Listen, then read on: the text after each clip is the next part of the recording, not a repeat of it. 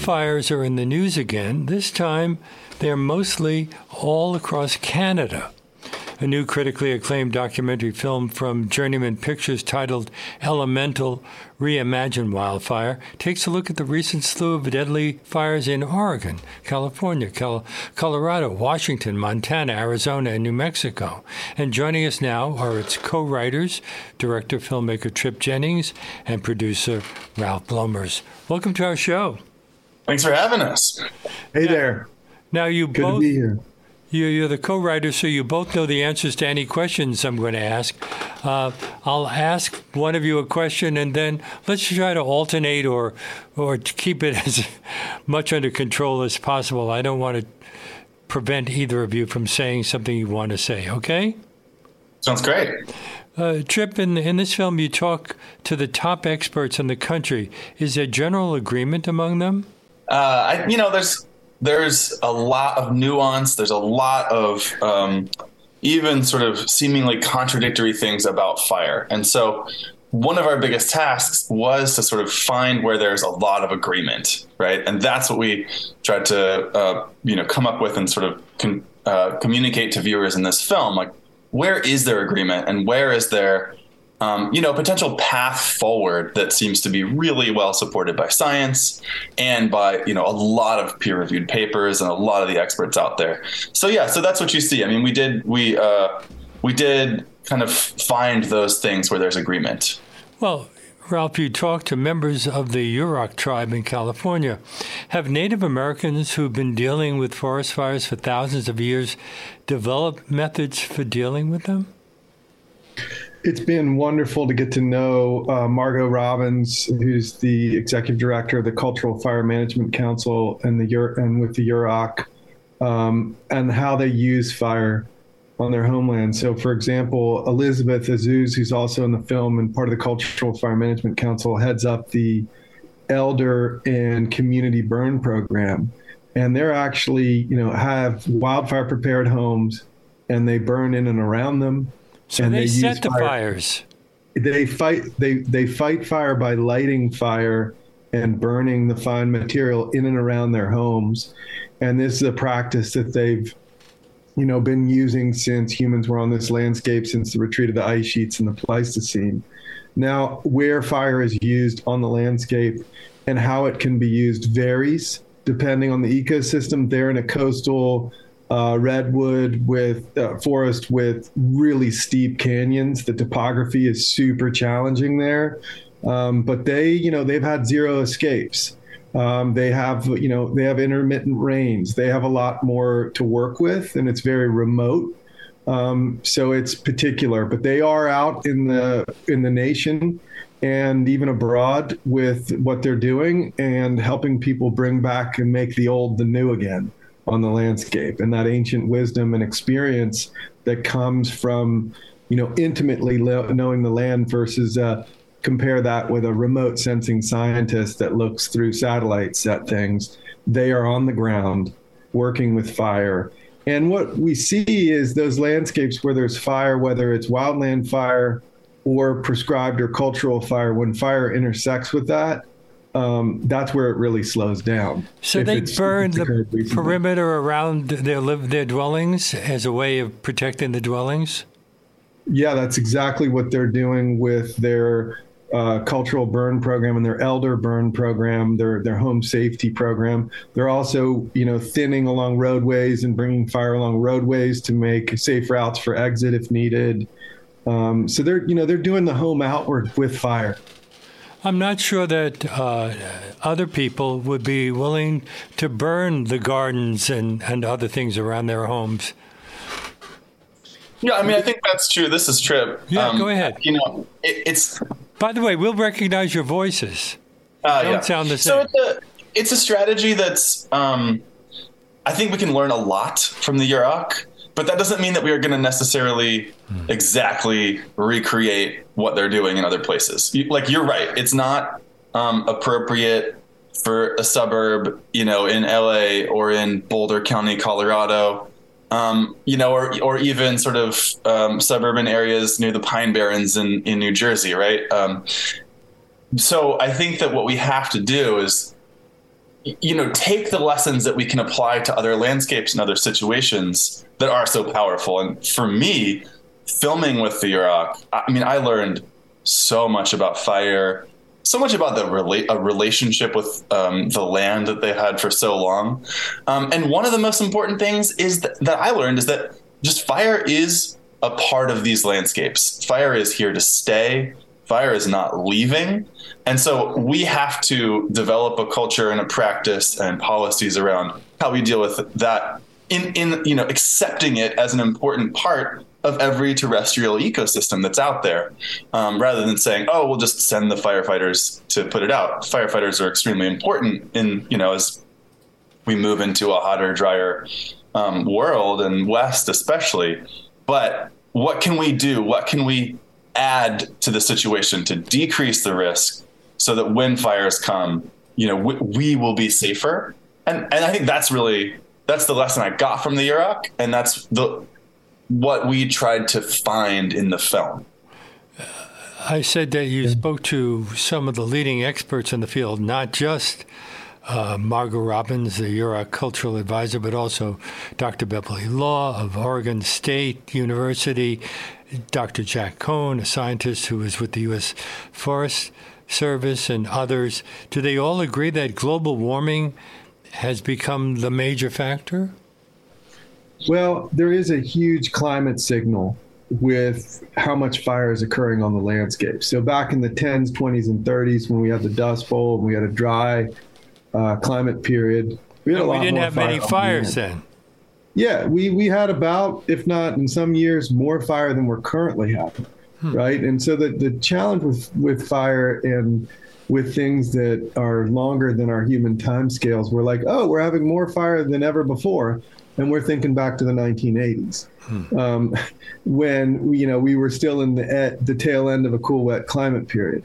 So yes, there's a huge climate signal, wind and drought. Many of these big destructive fires, whether they're on the Front Range of Colorado or in the mountains of Colorado or in California or in Oregon, they're dry east winds in Oregon. They're dry winds coming through California, or they're high pressure systems dropping on the Rockies and creating, 60, 80, 100 mile an hour wind events. And then you got an ignition in there with a dry wind. And so you're basically talking about a wind event with fire in it. And that's where you get the big fires that move long distances.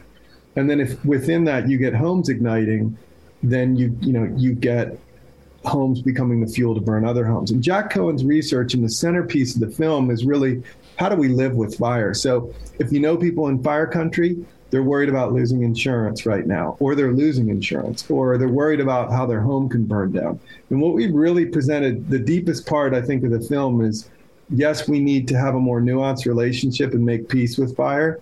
And that comes through preparing our homes so that the odds of our homes igniting is reduced really significantly. And that's really the thing that people really respond to the most in fire survivor communities or fire at-risk communities in the West. We've screened a couple hundred shows. We've been to many of those for question and answer. And that's what people really want to understand. Now, on the East Coast, you all are dealing with smoke. Smoke's a big part of our summers, right? And having a smoke kit is a reality for us.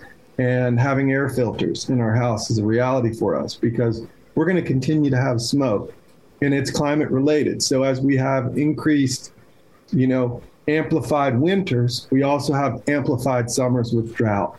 And we have these wind events and drought events, even stretching into the winter months, like the Marshall Fire. That's the opening scene from Colorado. That was a winter drought in an area that was mostly open space with grasses. And the window for them to do prescribed fire shrank, and they weren't able to do it. They had a wind event. They had a couple ignitions, and the community burned. And that community wasn't even in an area mapped at high risk. So I think that, yes, absolutely, there is a very strong climate signal in how much fire we have on the land, but also kind of the weather events that we get associated with increased temperatures. Well, in our area, we saw a major increase in pollutants recently because of the Canadian fires. How long does air quality remain poor after the fires have gone out? Well, I mean, fires smolder for a long time, right? So the fires that we're thinking about in Canada and Alberta and British Columbia and the Northwest Territories, those fires, they will be smoldering and burning most of the summer, right? Like we even see fires over winter at times. You know, it'll start raining out here in Oregon and we'll get a little puff of smoke in the springtime when it gets dry and windy again. So, I mean, you know, the bulk of the smoke is really going to come during those big wind events when you have low humidity and a lot of wind, right? And when that wind turns off, yeah, you're looking at a week, 10 days after that, it will really start to dissipate. And it takes a while to get as far as somewhere like New York or even North Carolina, as we saw. But, and you know, as I'm sure you all remember, a couple of years ago in 2020, you know, the smoke from wildfires in California and Oregon, even Colorado, made it all the way to the East Coast. So as we're talking about, you know, the actual homes at risk, you know, you all are experiencing the fact that this is more of a national problem, right? International problem. And I think that's why we need to be prepared for smoke with smoke kits, as Ralph mentioned. And, you know, prepare our homes, prepare our communities with smoke shelters when we need to, especially in places like the West, but even in places like New York. Well, what about wildlife? They can't get smoke kits. Are they affected mostly by the pollutants or other factors of a wildfire? Yeah, you know, it's interesting with wildlife. I mean, I think a lot of our beliefs around wildlife responding to wildfire were formed by watching Bambi. And, you know, we remember Bambi fleeing from the flames, or we see news reports about animals that succumb to fire. I mean, the reality is these animals are adapted to even big, intense fires. Certainly they can be overcome in some of these events if they're in let's say, a dense tree plantation.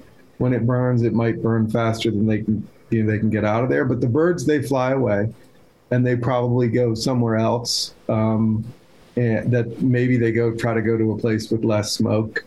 But the ground mammals go into the ground, and the larger, you know, mammals, they run, and they can run faster really than most fires. And the vast majority of wildlife, in terms of whether they succumb to the fire and the flames, no.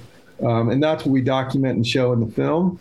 We spent the last 5 years going specifically to the most severely burned areas and setting up wildlife and time-lapse photography to sort of show people what's going on in the forest. With respect to smoke, there's actually a lot of research out there that the fine particles, the PM 2.5 as it's called, you know, those enter the bloodstream. There's big health impacts. You know, in some cases, it's just a pulse, and it's a few days, and then it moves out. And folks there on the East Coast, you know, if you want to look at really good smoke maps, there's a great one out of Canada called firesmoke.ca for Canada, firesmoke.ca, and it predicts out 3 days, roughly, of what the smoke is going to look like and where that's going to show up. And you can zoom in pretty granular and see where you are on the map. But if it's, you know, hanging out because of your topography at 400, 500, 600 parts per million for a couple months, that's a chronic thing that's probably going to affect your long-term health. And there's some communities in the West that are dealing with that. So it's a real challenge, and it's really a challenge for people that work outside. Let's say you're a farmer and you're going to do your harvest, and your harvest and your fruit is fruiting up right during smoke season. You're in for a real problem. So there's some serious challenges. I would just say for folks on the East Coast, you know, we hope that our film will give you a deeper understanding about wildfire. And so when you're hearing, let's say, the political discourse or the short form media coverage of it, you'll have a better sense of what the promises that are being made to you around what we can do, which ones are real solutions and which ones are not real solutions, and just sort of give you more situational awareness so you can maybe chill a little bit more about fire and feel like you have a deeper understanding, I think. But this is the smoke one is one that is kind of immutable, right? We're going to have fire. We're going to have smoke. It's going to settle in particular areas. And I really believe that we just have to be ready for it, just like we're ready for rain or snow in the winter months. We're talking about a new documentary called Elemental, Reimagine Wildfire, with its co-writers, director, filmmaker Trip Jennings, and producer Ralph Bloemers. And this is WBAI New York, 99.5 FM, and streaming live at WBAI.org. I mentioned that you spoke with Dr. Jack Cohn, who was a scientist who was with the U.S. Forest Service. And now, the U.S. Forest Service is over a century old. How effective has it been in dealing with these issues over the course of its history?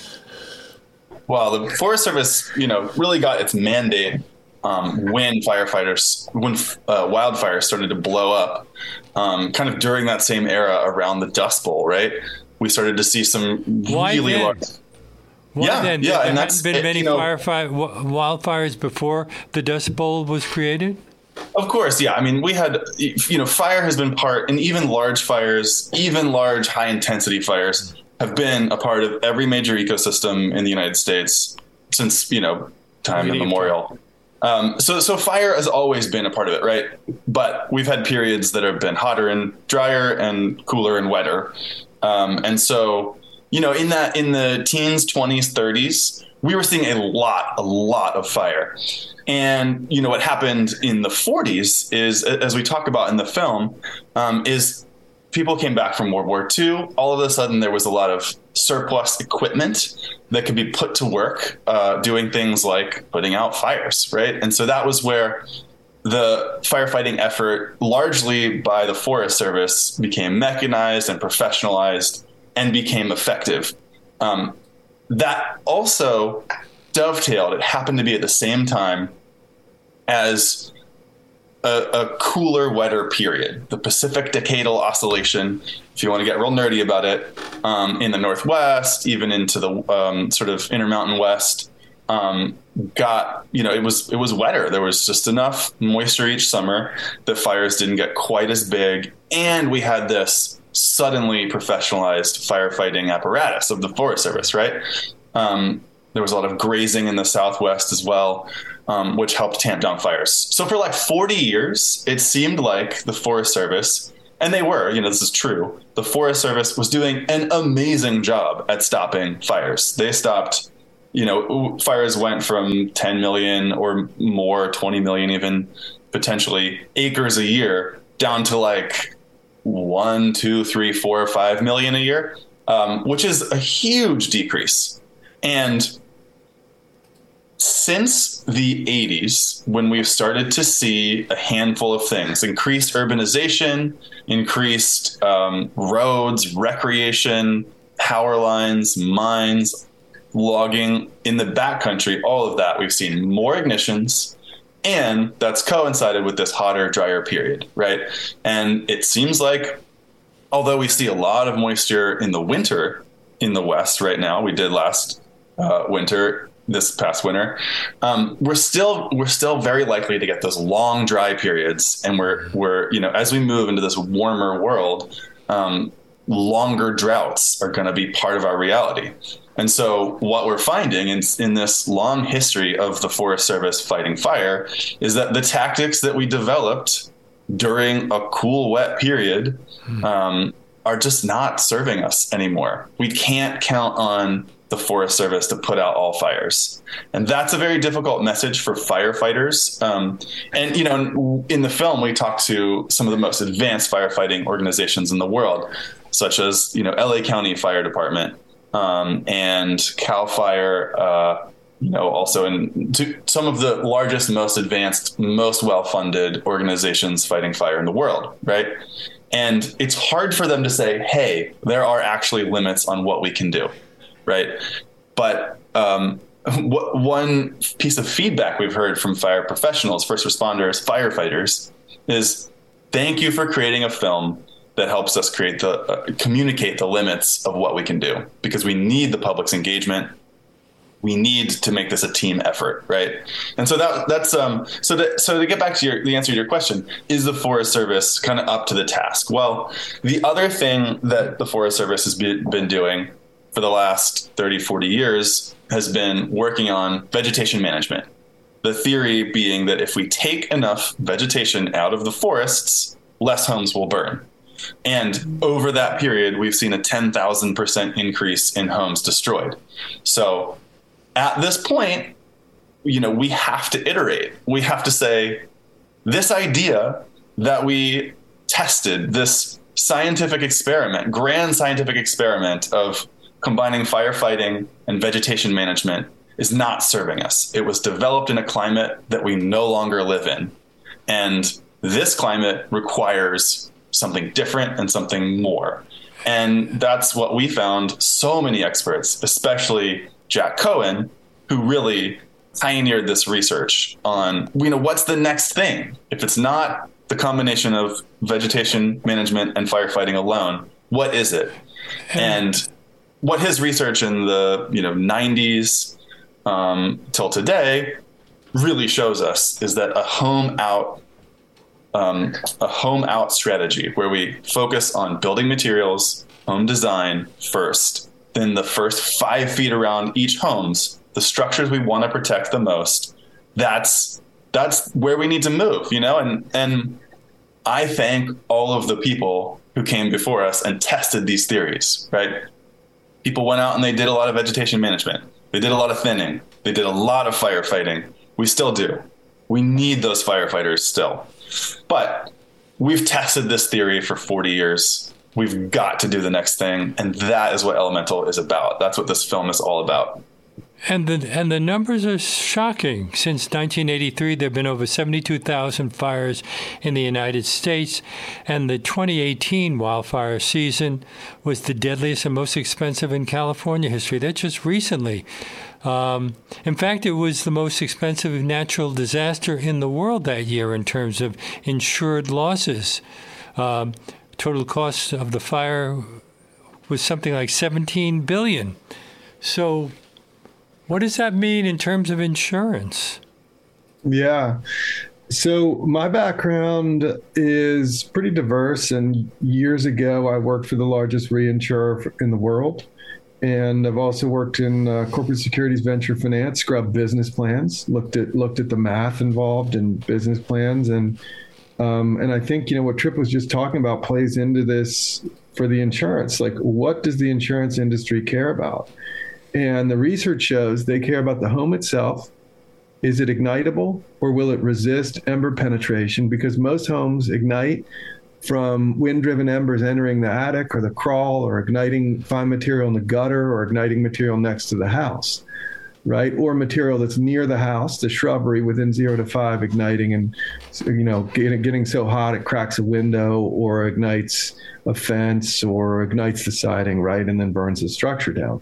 So the insurance industry cares about 0 to 5 feet, and then 5 to 30, and then maybe somewhat beyond 30 if you have that kind of spacing between you and your neighbor. And they need a community that says, oh, we're fire-wise. They need that to be real in terms of 65, 75% of the folks in that community have done the things to their home, versus thinking firefighters will come and put wet stuff on the red stuff, or the problem is in the vegetation around our community, so we don't need to do anything. So the insurance industry is starting to exit California's new business. State Farm, Allstate, and farmers have announced these things over recent months. In fact, one of them did it kind of quietly last year, apparently. And this is because the insurance for the insurance world, called reinsurance, is no longer as available to them. This is because the communities, most of the budgets have been spent on vegetation management, sometimes in and around the community, but oftentimes far away from the community on fuel breaks. And when you have a wind-driven fire, it jumps right over it.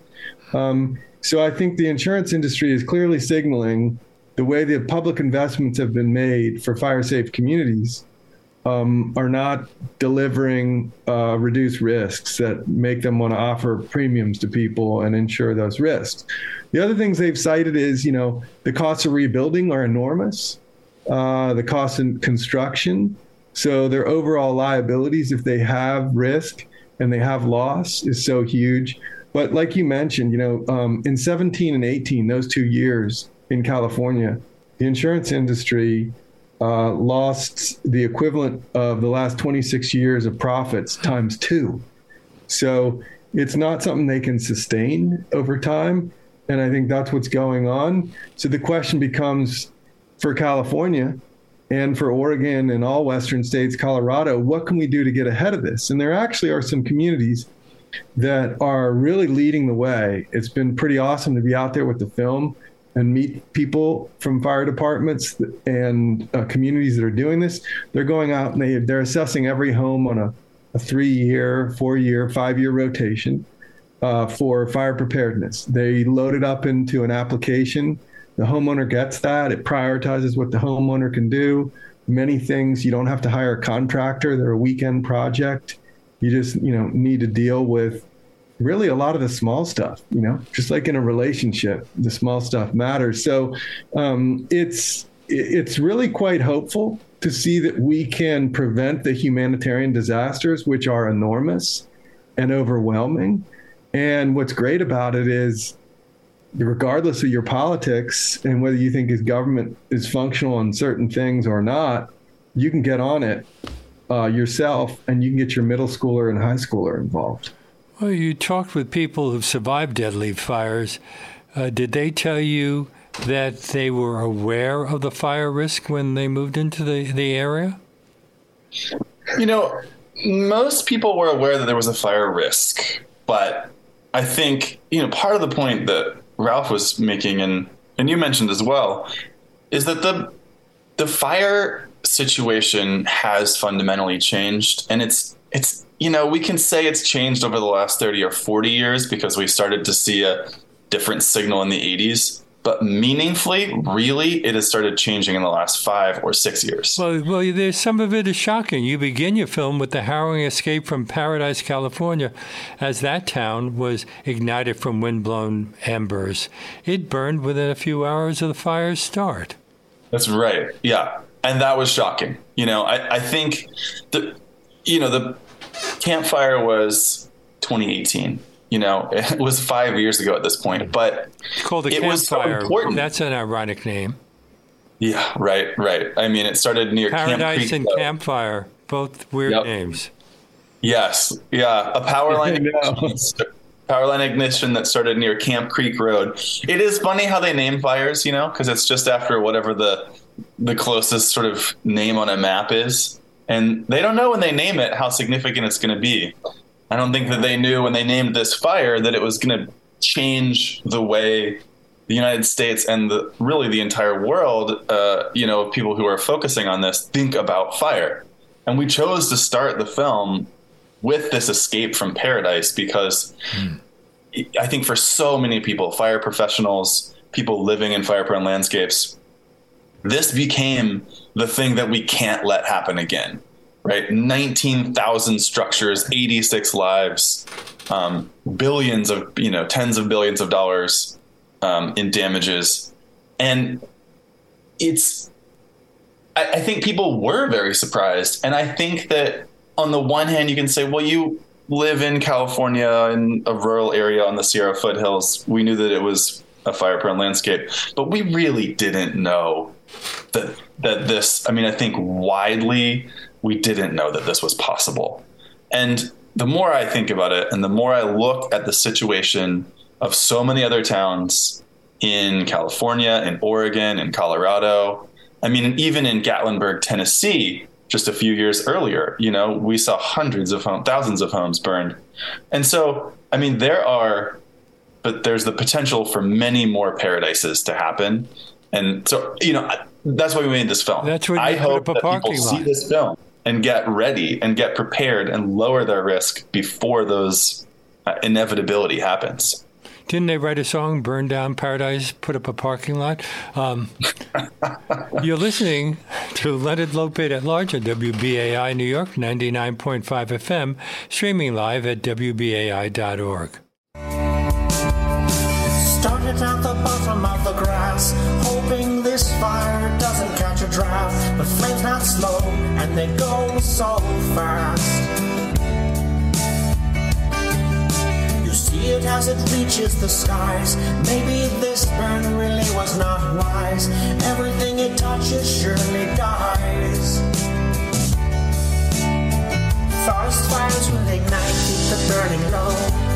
Opens for the trees, pitch pines will grow. I'm Also talking kill some with fungus Trip sticks in the bones. Jennings and Ralph Bloemers about their new film, Elemental, Reimagine Wildfire from Journeyman Pictures, which is narrated by actor David Oyelowo, although much of the narration is from the people affected or involved in fighting the fires. This is WBAI New York 99.5 FM and streaming live at WBAI.org.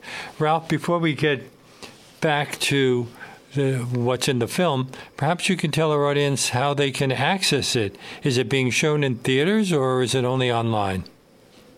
Yeah, so we just went to streaming this week. So it's on Apple TV, Amazon, and Google Play, as well as Vimeo streaming. And, up until this point, we did about 40 festivals and a couple hundred shows in theaters. We still have shows in theaters coming up in the West and overseas in London and Quito, Ecuador, and we'll be on broadcast in Canada. It looks like, and in Belgium, possibly Germany, France. We've made a shorter cut, and there's even interest from, of course, Australia, but also Korea. And in England, it's interesting, they had a bunch of fires last summer. So the interest in wildfire and whether you live in fire country or understanding what's going on is big. So we have a lot of visibility for the film because it's really relevant in people's lives. So yeah, elementalfilm.com. You can find both our shows. You can eventually, pretty soon, next couple of weeks, we'll have a pre-order for a DVD if you're still wanting a DVD copy, and it's on streaming. So you can check it out right now. And Trip, isn't June a key to this story? Isn't it the height, the month of the height of the fire season across North America, and not just in the western states? Well, it's interesting. Each kind of location, each region has its own peak, right? So June in the Southwest United States is one of the peaks. There's often, the biggest fires of the year happen at that time. Sometimes, as much as Utah even. But then we get, then the fire season progresses and we start to get drier and drier in the Northwest and in California, while the monsoon season starts usually in the Southwest, right? So as their fire season is hopefully ramping down because they're getting water and rain, we're ramping up where we are in Oregon across the West Coast. And then we get, Oregon Northwest peak tends to be August into early September. And then we get on the West Coast these east winds that blow hot, dry air. And that's when we get really extreme fires. And we've seen that starting in September into October and November even. And then, we get these fascinating and really scary occasional cold weather droughts like we saw in Colorado a few years ago that burned, entire subdivisions in Boulder County, Colorado. And so what we're seeing, and this is a really difficult, I think, challenge for fire managers, is we're seeing this expanded fire season that's, across the country. I mean, we just mentioned months from December and January all the way through the summer into the fall. And so I think that's what we're seeing as the climate warms, as we get these longer periods between rain. Fire season becomes nearly year-round. What role have Pacific Ocean currents played in this story? Yeah, I mean, that's a great question, right? So there's a handful of different answers, right? So during the 40s, 50s, 60s, 70s, we did have this cool, wet period that came from the Pacific Decadal Oscillation that we talked about earlier, bringing rain, more rain and cooler temperatures to a lot of the Northwest and some of the West. right? And that still oscillates. We still get these warmer and cooler, wetter and drier periods. So that's still going. We had a wetter one, in the Northwest in 2012. So even during this sort of ramp up, we had a very low fire season that year, and really helped out fire managers. But layered on top of that, of course, we have this longer term sort of secular trend of climate change. And so even with those oscillations of, we get these breaks in cool, wet weather, it's still on top of this sort of constantly escalating warming and longer periods of dryness. On top of that, we're about to get El Nino, or we're in El Nino, which generally means a hotter, globe, hotter temperatures internationally. Sometimes it even means a bit more water in the southern parts of the country, California, hopefully.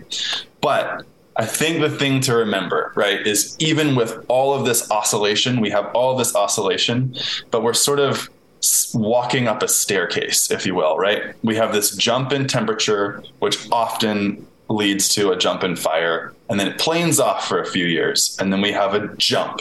And so what I'm really worried about, and we saw this huge jump in 2017, 2018, and what I'm really hoping we can do is prepare enough homes and communities before we get that sort of next stair step up to a new level of, hotter, drier conditions and potentially more extreme fire seasons. Wasn't drought a factor in the town of Paradise's fire? Yeah. Huge factor. I mean, there are basically 3 factors in every fire that destroys homes and communities. One is drought. It's got to be low humidity, and it's got to be a little while since it's rained. That can happen, relatively quickly in the West because we get these very hot, very dry summers, right? So even if we just had a big wet winter, and that's, this is true on the East Coast as well. Even if you've had sort of recent rain in the past few months, shifting to a dry period for just a couple, 3 months can really dry things out. And you combine that with wind, which fans, provides oxygen and provides a way for the fire to move quickly, then all you need is the third thing, which is an ignition, right? And so, yes, with which almost could be lightning, everything. But the lightning usually comes with rain. Yeah, it doesn't always come with rain.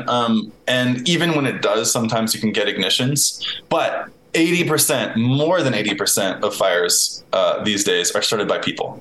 So that could be someone running a chainsaw. It could be someone, a flat tire on a trailer that someone's pulling. Dropping a lit cigarette or a match in the grass? Absolutely. Lit cigarettes, tossing a butt out the window for sure is one of the igniters. But what we see a lot, especially in the wind events, is we see power line ignitions.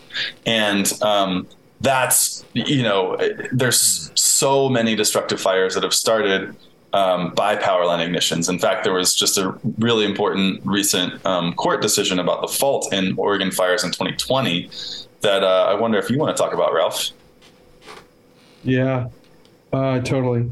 I mean, I think that I'll just say a little bit about... Well, Ralph, you've been working for nearly 2 decades on issues of wildfire and community safety, so you've been following this story for a long time. Yeah, the human-caused ignitions, they can happen at a time where we can put them out, but they also can happen at a time when we can't. So we saw in Oregon over 1 million acres of fire perimeters, right? So within those perimeters, some areas are not burned, some are burned, et cetera. And they draw these lines around them when they're done. But we had over 1 million acres, multiple ignitions, dozens across the state in various locations, from tree branches hitting uninsulated lines, transformers popping, arcing, sparking. And these additional ignitions, overwhelmed firefighting response. and it led to a lot of additional loss. So it's a big deal. Now, we can't bury all these power lines. We can't even afford to replace them with insulated lines because it's $1 million to $3 million a mile-ish to do so. And we got in California in high-risk areas, 40,000 miles of uninsulated line. You're talking trillions of dollars. So we really need to do public safety power shutoffs, which is what we've started to do here in Oregon. And so it's living and being ready to not have power as well as living with smoke. I think the thing that's interesting about the climate, right? We know these landscapes have always had big fire.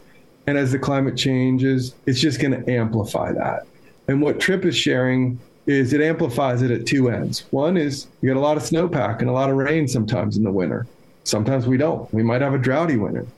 We get a long extended period of drought because the atmosphere at higher temperatures can hold a lot more moisture before it says, I'm going to let this go in the form of rain. But interestingly, after 17 and 18 in Oregon, 2019, we had intermittent rain all summer, and we had a chill summer with very little fire. And then 2020, we had a huge winter, everything greened up, and then it dried out and we didn't have rain for a long, long time. And then we had a wind event. And if we wouldn't have had a bunch of power line ignitions, it would have been a totally different story in Oregon. Maybe we would have had a couple 100,000 acres of fire. But instead, we had, 1 million acres. So I think it's, kind of three things that we have to think about. Prepare our homes so they reduce the chances they ignite, because rebuilding communities is crazy and expensive and mostly doesn't happen. Two, try to really seriously reduce human-caused ignitions, particularly during wind events. That would be power line ignitions. And three, prepare communities so they're resilient for smoke, because we're going to be, and Canada is going to be, sending more smoke your way, New York. And we can't do anything to prevent that. And anybody who promises you less smoke is feeding you a bill of goods, trying to sell you something that they can't deliver on. So I think, though, it's good to just know that you have to accept that and tolerate that. I mean, these are big global events, right? When we had the volcano Krakatoa blow up in the 1700s, it sent ash in the air that ended up in New England that led, Albert Bierstadt to have some beautiful sunsets to paint. These are events that are global in scope, and these disturbances and these fire events are things that there's things that we can do to live with them. And I think that's the good news that's in the film. So hopefully folks will see that it's not only beautiful to watch, but that there's some good medicine in there for them that they'll appreciate. My guests on today's show are the creators of a new film called Elemental, Reimagine Wildfire. Its co-writers, producer Ralph Bloemers, director and filmmaker Trip Jennings. And this is WBAI New York, 99.5 FM, and streaming live at WBAI.org. So you've mentioned a number of the factors that have led to a lot of the wildfires. But what about logging and timber production? Yeah, well, I mean, it's, one of the myths that we take on in the film is this idea that, we hear kind of every time there's big fires. Well, if we were able to lift environmental restriction or protections on our forests and do more, sort of timber industry style logging. So often that's thin them out. Yeah, well, we hear a couple of this. So there's two things, right? One is we need to do more logging in order to make ourselves safer. And what we found in the film is that, and in interviewing folks and looking at the science, is that industrial timber production itself, while it's important, like we need forest products to build homes and do all the other great things that we do with it. But that makes us or at least it increases the severity of fire within those perimeters, right? So we really found that this myth that if we do more industrial timber production, it'll decrease fire severity, fire intensity. That's not true. That's a myth. However, so then there's this, well, I guess the other side of the vegetation management, right, is thin the forests, pull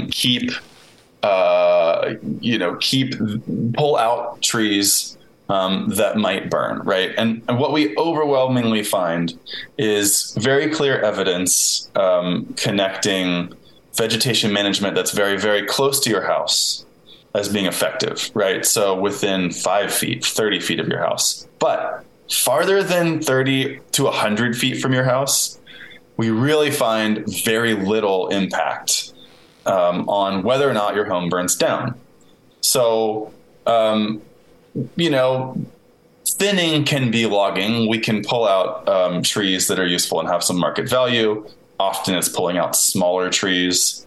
So we think of that as like, I don't know, whatever you want to call it. Fuels management, forest management is often what you hear in the news. But if that's happening more than 100 feet from the structure that you want to protect, it's really having little to no effect on whether or not structure burns down.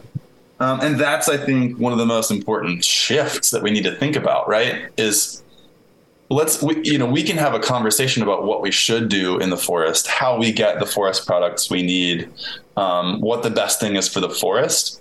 But that is almost always separate from a conversation about how we keep our homes and communities safe from wildfire. And that's really what we wanted to talk about in the film and get out there in the film is like, let's prioritize on the things that are our priorities. We want to keep our families safe. We want to keep our memories and our investment in our homes safe. And that we found, focus on the home out to 5 feet, out to 30 feet, out to 100 feet max. What about the age of the forest and the kinds of trees that are in it? Whenever we see news stories about forest fires on the East Coast, they always show these destroyed sequoias. Yeah. Yeah, thanks for asking about that. I mean, it's interesting. When you see a plume of smoke come up, people think, everything burned up. And right? also chaparrals. What about the chaparrals? Forgive me for interjecting that, but we're running out of time. Yeah, I can hit that. I mean, there's so many different ecosystems. So in California, there's a shrub ecosystem that's dominated by chaparral. Those are frankly burning too frequently. There's too many human-caused ignitions. And in some cases, they're converting to a different ecosystem or really just fields of invasive species like cheatgrass. So those, did burn historically, but not as frequently as they're burning. And they are changing. But Western Cascade, let's say in Oregon, Washington, temperate coastal rainforests and mountain range forests, those burned at high severity, at moderate severity. And a small amount of the carbon goes up when they burn, somewhere between 5-10%, sometimes even as little as 2%. Most of what's in a plume is actually a lot of water vapor, whatever water remains, plus particle. But the big stuff stays there. And the big stuff shades the forest floor. It stands for a long time. The tops might break off. They create microclimates for the forest to come back. And pretty quickly in Oregon, it's a jungle underneath in the high severity patches. And there are seed sources everywhere. Now, there are some places where there's very large fires and there's concern that there isn't enough seed source and that the birds won't adequately spread it. Or if you're followed up by a bunch of droughty years after a big hot fire, it might take a little bit longer for it to come back and it might convert to something else. So there's a lot going on depending on the ecosystem you're talking about, whether it's a high elevation, alpine, rocky mountain thing, or whether it's a chaparral in Southern California. So I appreciate your curiosity about that. And, unfortunately, in an hour and 25-minute film, we can't unpack all the different ecosystem types. But I think, the thing I like to say is look, forest management can affect fire behavior positively, negatively, or not at all in extreme conditions. And, what we do out there, though, it's such a vast area that the notion that we can be in control of fire by controlling vegetation in advance, that's addressed in the film. It's an ocean of vegetation, and it grows back. And so the question becomes, where do we prioritize what we can do with the available money that we have over space and time? Because just $5 billion maybe gets you some vegetation management on 2 million, 2.5 million, maybe only 1 million acres, because it's somewhere between $2,000 and $4,000 an acre. So it's a lot of money you can spend for really low probability, low odds of having an impact. And so we try to compare and contrast that, but also unpack that piece you're asking about, which is what's happening in the forest, the carbon, the recovery, the regeneration. And, the media, frankly, presents a lot of doom and gloom, moonscape pictures right after the fire. They don't spend the 5 years we did setting up time-lapse cameras and trying to capture that. And really what we tried to do is show people, not tell them like we're doing it on your radio program. So I really encourage folks to watch the film and see for themselves. And also if they get an opportunity to go for a ramble in a burned forest. Again, how can they access it? Because we're pretty much out of time. Okay.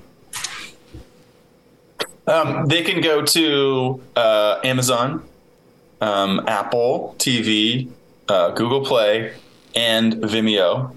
It's streaming on all those platforms right now. Go to our website at elementalfilm.com and just click Watch Now. The links are all there. We really hope you check it out. I wanted to just add, that when we think about fire, it is often, caused in some significant ways by climate change, but it doesn't necessarily cause climate change. More and more research is coming out showing that smoke that we see, it's not good for us. It does have particulate matter in it, but so much of the carbon stays in the forest. We have to leave it there, and my great thanks to Chip Jennings, whose films have won dozens of awards around the world, have aired on major networks all over, and he's the producer of the PBS digital series Weathered, and Ralph Bloemers, who for nearly 2 decades has worked on wildfire and community safety. The film that we've been discussing is called Elemental Reimagine Wildfire. It's from Journeyman Pictures and narrated by David Oyelowo. Thank you again, gentlemen. Thanks so much for having us. Really fun conversation. And that brings us to the end of our show. If you'd like to check out more of our 1-hour interviews on one subject, you can access our archive of over 800 shows on WBAI.org or on Apple Podcasts, Spotify, everywhere else podcasts are available. If you'd like to write to me, my email address is Leonard Lopate at WBAI.org. Right now, I need to ask you to consider stepping up and supporting WBAI as we struggle to stay afloat during these difficult times. We're asking all of our listeners who haven't taken that step already to make a tax-deductible contribution at whatever level they're comfortable with by going online to give2WBAI.org or by calling 212-209-2950 right now to keep the unique in-depth content we bring you on the show coming to you weekdays from 1 to 2 p.m. That's WBAI.org. Give to WBAI.org, the number 2, or 212-209-2950. You might also consider becoming a sustaining member of what we call a BAI buddy for $10, $15, $20, $25, whatever you're comfortable with, for as long as you're willing to do it. And it allows us to plan for the future. We offer a BAI tote bag to anyone who signs up to become a BAI buddy for $10 a month or more. Either way, I hope you'll do that right now, and I hope you'll join us again tomorrow when Roland Rich will discuss his book, The United Nations as Leviathan. We'll see you then.